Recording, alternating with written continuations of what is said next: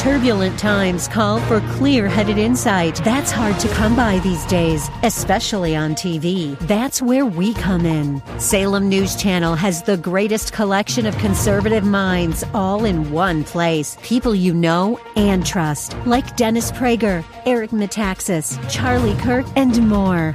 Unfiltered, unapologetic truth. Find what you're searching for at snc.tv and on Local Now, Channel 525.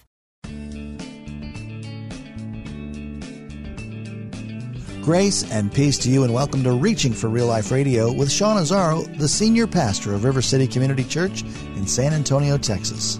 A church that exists to help people just like you find the real life you were created for and find it to the full. And that's what Jesus promised in John 10:10.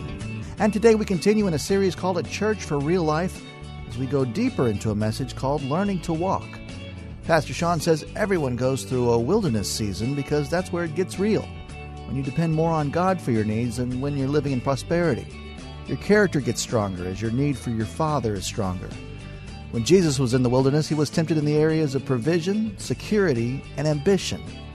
If one of those are a temptation you're dealing with, well then grab a Bible, keep it right here. It's time for Reaching for Real Life Radio. A church for real life. Why are we talking about this? Because this is what God has asked us to be. And far too often the church has been something different. The church has been something that, while well-intended, has not connected with real life, has been separate and distinct. And Jesus said, the thief comes to steal, kill, and destroy. Have you ever experienced a thief coming to steal, kill, and destroy? Yeah, I think a lot of us have. I know folks who are right now feeling like that. I'm really glad the verse doesn't stop there. The thief comes to steal, kill, and destroy. But I came that you might have life and have it to the full, have it more abundantly, that you might have real life. And I'm just tired of we believers settling for less. And this church was founded. This church came into being because God started nudging on a few of our hearts and saying, man, there's something more. God wants to do something. He wants something real, something authentic. And we talked about a church for real life. We said Church for Real Life is all about Jesus. It's all about Jesus. It's centered on Jesus. It's because of Jesus. It's alive through Jesus Christ. Now, you remember we last week kind of started what's a little two-part message in the midst of this series, Learning to Walk. That was part one. This is part two. Okay?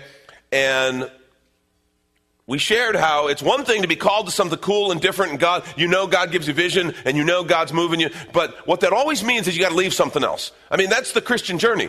It's awesome when you hear about forgiveness. It's awesome when you hear about eternal life. That all those things are awesome, and they're supposed to be. Grace is amazing, and it's supposed to be.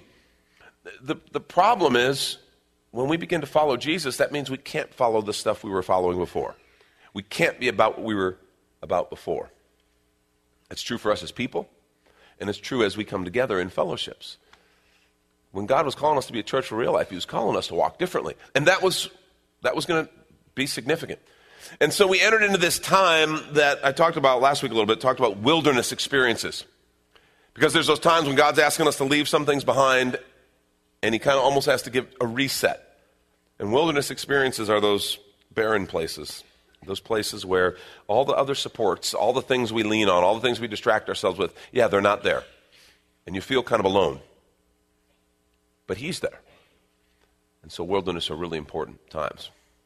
Well, you remember when we started this ministry, we found ourselves in that kind of time. God had given vision. He said, hey, we're going to be about these things, and that was awesome and exciting. And then kind of the bottom dropped out, and we kind of found ourselves without any resources, without any opportunities, kind of just drifting.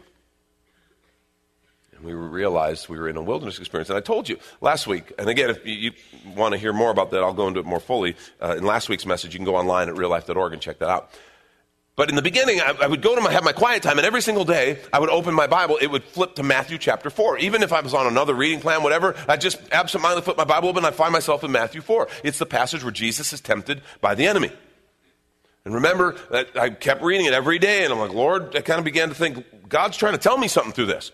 And I looked at the different lessons, and it was awesome and everything, but there was something I was missing until I realized all the quotes Jesus used when he quoted Scripture to the enemy during that temptation were from the same passage of Scripture in the Old Testament where Moses is talking to God's people after they've just spent 40 years in the wilderness. Jesus was tempted he was hungry, he'd fasted, he was tempted about bread, turn those stones into bread. He said, man doesn't live by bread alone. He quoted the Scripture. Taken up to the top of the temple, throw yourself off. The word says God will protect you. He says, yeah, but the word also says you shouldn't tempt the Lord your God. Taken up to a high mountain. If you bow down and worship me, I'll give you all the kingdoms of the world. Yeah, Scripture says you shouldn't worship any but the Lord God. And so he quotes Scripture. All those Scriptures are from this passage, Deuteronomy 6, 7, and 8. That whole idea of being in the wilderness. So it's like Jesus in the wilderness, led by the Spirit, and now God's going to take us and talk to and we're going to learn from God's people when they were in the wilderness. And as I told you, that's a principle. God takes us, he pulls us out, and he works with us in those times. And I just want to encourage you, because some of you may right now find yourselves and feel like you're in one of those wilderness places. It's like God's put something in your heart. You want big things from the Lord. You have vision. He's made promises and you know they're true, but yet you find yourselves in this place where it feels kind of alone. Everyone else, man, they're doing great. It looks like life's going great for them. God's doing awesome things. But for you, you feel like you're isolated in this place where you're kind of alone. It's a little bit barren. Not a lot of good fruit coming, and it just doesn't feel good. I want to suggest you may be in a wilderness time. And the wilderness is where God prepares us to leave the old ways and to enter into the new. And that's where we were in this ministry. We needed to learn a new way. Now, in Matthew 4, Jesus was tempted in 3 significant areas. His needs, that's what the bread was about. Hunger, just his physical needs. His security, safety, God will take care of you. Don't put God to the test. And then his ambition. And I want to suggest that's significant because I think every one of us is tempted in those areas. Either we are now or we have been at some point tempted in all 3 of those areas. The meeting of our needs is a big deal. We in America and really throughout the world spend a lot of time focused on taking care of our needs. Nothing wrong with taking care of our needs, but it can become an idol. It can become something that we're driven at. And we can find ourselves thinking all about work, about money, about all those things. And that's an example of an area where we can be tempted if we're not careful, just like Jesus was. Our security. I got to tell you, people are scared. In this world we're living in, as far as just security and safety, people are really concerned. And there's people doing crazy things to try to ensure their safety. And then our ambition, our goals, our dreams, what we see for our lives. Those are all potential areas of temptation. And that's where last week we looked at the wilderness as a place where God teaches us that we can trust him, and he teaches us dependence. But I want to suggest there's something else that happens. Those areas of temptation, God wants to do a work in our character. See, that's where all the good work begins. It begins on the inside. It begins with our character. If you have your Bibles, turn to Deuteronomy chapter 8. I want to look at another section. Last week we looked at a piece from Deuteronomy 6, and we saw those promises. God's going to give you cities that you didn't build, houses you didn't fill, wells you didn't dig. And we saw how he's actually done similar things. We believed he was giving us this passage to teach us that he was going to do some things, if we would trust him, that would be a testimony and example to others of his faithfulness. And I shared with you some stories about how God actually did those things for us. Well, chapter 8 brings a little bit of context to the whole thing of the wilderness, the whole experience, and gives some warnings. And so I want to take a look at that. I'm going to begin at verse 1. Deuteronomy 8. The whole commandment that I command you today, you shall be careful to do, that you may live and multiply and go in and possess the land that the Lord swore to give your fathers. And you shall remember the whole way the Lord your God has led you these 40 years in the wilderness, that he might humble you. Make note of that phrase. That he might humble you. Testing you to know what was in your heart, whether you would keep his commandments or not. It's interesting. God's omniscient, right? He knows all. I think sometimes the character tests, the character development, is not only so God knows, but so we know what's in our heart. So we know what's in our heart. And he humbled you, let you hunger, and fed you with manna, which you didn't know, nor did your fathers know, that he might make you know that man does not live by bread alone, but man lives by every word that proceeds from the mouth of the Lord. Your clothing did not wear out on you. Your foot didn't swell these 40 years. Know then in your heart that as a man disciplines his son, so the Lord God disciplines you. So you shall keep the commandments of the Lord your God by walking in his ways and by fearing him. For the Lord your God is bringing you into a good land. Listen to these descriptive phrases. He's bringing you into a good land, a land of brooks of water, of fountains and springs flowing out in the valleys and hills, a land of wheat and barley, of vines and fig trees and pomegranates, a land of olive trees and honey. A land in which you eat bread without scarcity, in which you will lack nothing. A land whose stones are iron, and out of whose hills you can dig copper. And you shall eat and be full. And you shall bless the Lord your God for the good land he's given you. Let me just stop there. Remember last week we talked about how God doesn't want to take from you. I still think so many people walk around thinking if I surrender everything and begin to follow the Lord and trust him with the stuff of my life. I'm not talking about church. Okay, I'm not talking about your quiet time. I'm talking about actually saying, God, I'm going to trust you to lead in my career. I'm going to trust you to lead in my family. I'm going to trust you to lead in my marriage. I'm going to trust you in every single area of my life. The housing decisions I make, transportation decisions I make, the stuff of life. There is this thing that I think a lot of people think, oh my gosh, if I do that, I know he wants me to be a monk. He wants to take everything up. That's just what God wants to do. He totally wants me bald wearing a sheet. I know it. I don't know where we get that idea. It's like, God's up there, kind of, he's hurting, and he just wants to take your stuff. Your stuff is so awesome. The Almighty, the creator of all things, wants your stuff, right? It's like, I hate to tell you, I don't care how rich you are, God's not impressed. Just a little wake-up call there. But when we see these scriptures, there is a clear understanding. God truly wants to bless his people. He doesn't want to take from you. Now, remember, it said he will discipline. So there are things that God will take if they are going to hurt people. There are things that God will say, yeah, no, you can't have that. No, don't follow that. And he's serious about that because he wants to bless. And when I say that, when I say God wants to bless you, God wants to prosper you, right away we're Americans, so right away we hear God wants us all to be rich. Woohoo, this is good news. I like this church. It's my favorite church. Okay, now I'm going to be the cosmic killjoy, all right? I'm going to bring it all down because the scripture doesn't say that God wants you to be rich. It does say he wants you to be blessed. It does say he wants you to prosper. I think God wants you to have enough to meet all your needs. I think God wants you not only to have enough to meet all your needs, I think he wants you to have enough to be able to give and to be generous and to actually bear good fruit in the context of your life. I think that is very biblical. We can't go and say God's promised that we would all be rich because he just doesn't. And anybody who's told you that is lying to you. But he does want to give to you and to bless you. And so, I think we need to understand that because we start talking about wilderness and things like that. It's like, okay, there's the monk thing. I told you. I see myself with a shaved head and a sheet. Understand, God's got a different purpose and a different focus. And we want to take a quick minute to remind you, you're listening to Reaching for Real Life Radio with Pastor Sean Azzaro, a listener-supported ministry of River City Community Church, in this message called Learning to Walk, which, by the way, is available right now on the sermon page at reallife.org. And while you're there, if you've been blessed by this teaching, your financial gift helps this radio ministry continue to help others just like you. Just find the Give tab at reallife.org. And if you're looking for a new church home, here's your invitation from Pastor Sean. River City Community Church is a church for real life. Real life is what we were created for and what we're all about. In fact, our mission is more people living real life by passionately following Jesus. Hi, I'm Pastor Sean Azzaro, and we believe we were made to have a life full of meaning and purpose that can only be found in relationship with our Creator. That's what real life is. It's not just a church thing. It's a way of living that powerfully impacts every area of our lives. River City is come as you are and has a relaxed, casual feel with practical teaching, inspirational worship, and age-appropriate ministry for the whole family. We're located a mile and a half outside of Loop 1604 on Lookout Road across from Retama Park. Our service times are Sundays at 9:30 and 11:15 and Mondays at 7 p.m.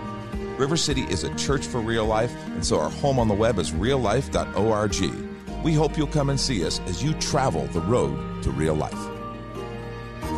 And now back to the message, Learning to Walk. This is Reaching for Real Life Radio.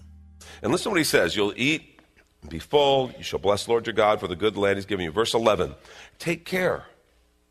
lest you forget the Lord your God by not keeping his commandments and his rules and his statutes, which I command you today. Lest when you have eaten and are full, and have built good houses and live in them, when your herds and flocks multiply, and your silver and gold is multiplied, and all that you have is multiplied, take care, then that your heart be lifted up, and you forget the Lord your God, who brought you out of the land of Egypt, out of the house of slavery, who led you through the great and terrifying wilderness with its fiery serpents, scorpions, thirsty ground where there's no water, brought you water out of the flinty rock, who fed you in the wilderness with manna your fathers didn't know, that he might humble you and test you, do good in the end. Beware, listen to this, beware lest you say in your heart, my power and the might of my hand have gotten me this wealth. You shall remember the Lord your God, for it is he who gives you power to get wealth, that he may confirm his covenant that he swore to your fathers,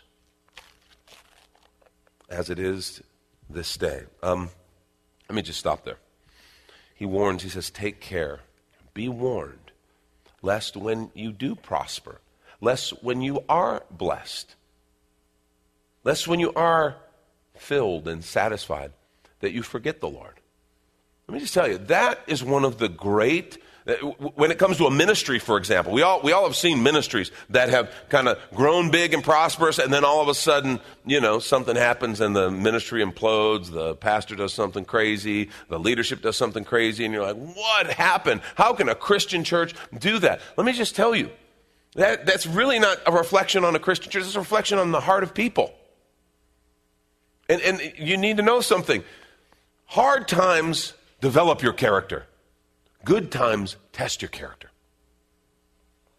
If you're in hard times, just know, good news, that's an opportunity. And most of us understand that. Most of us, hard time comes, that's when we're praying, Lord, I need you. That's when we're pressing in close. That's when we're doing some self-evaluation. That's when we understand that.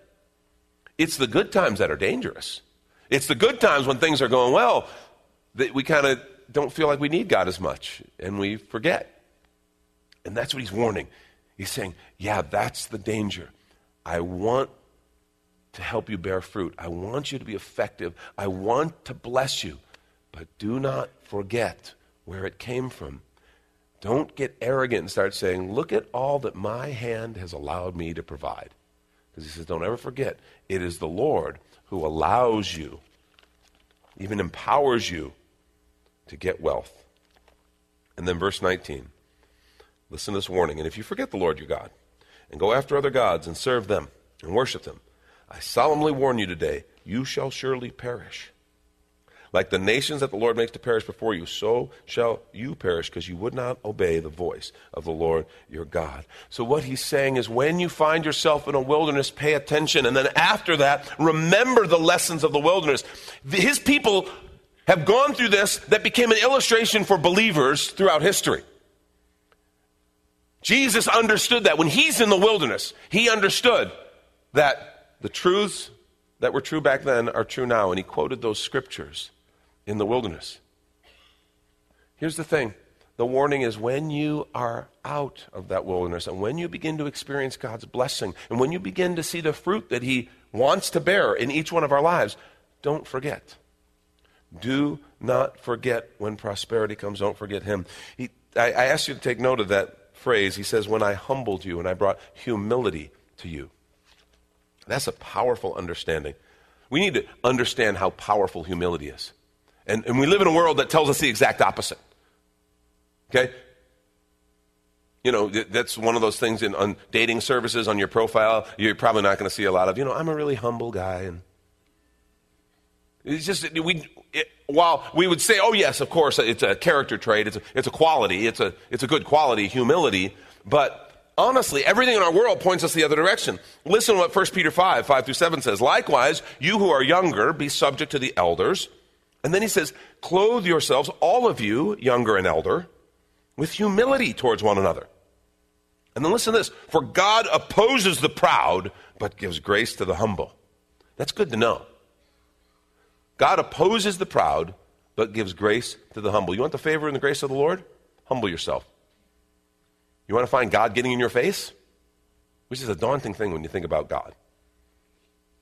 Then be prideful.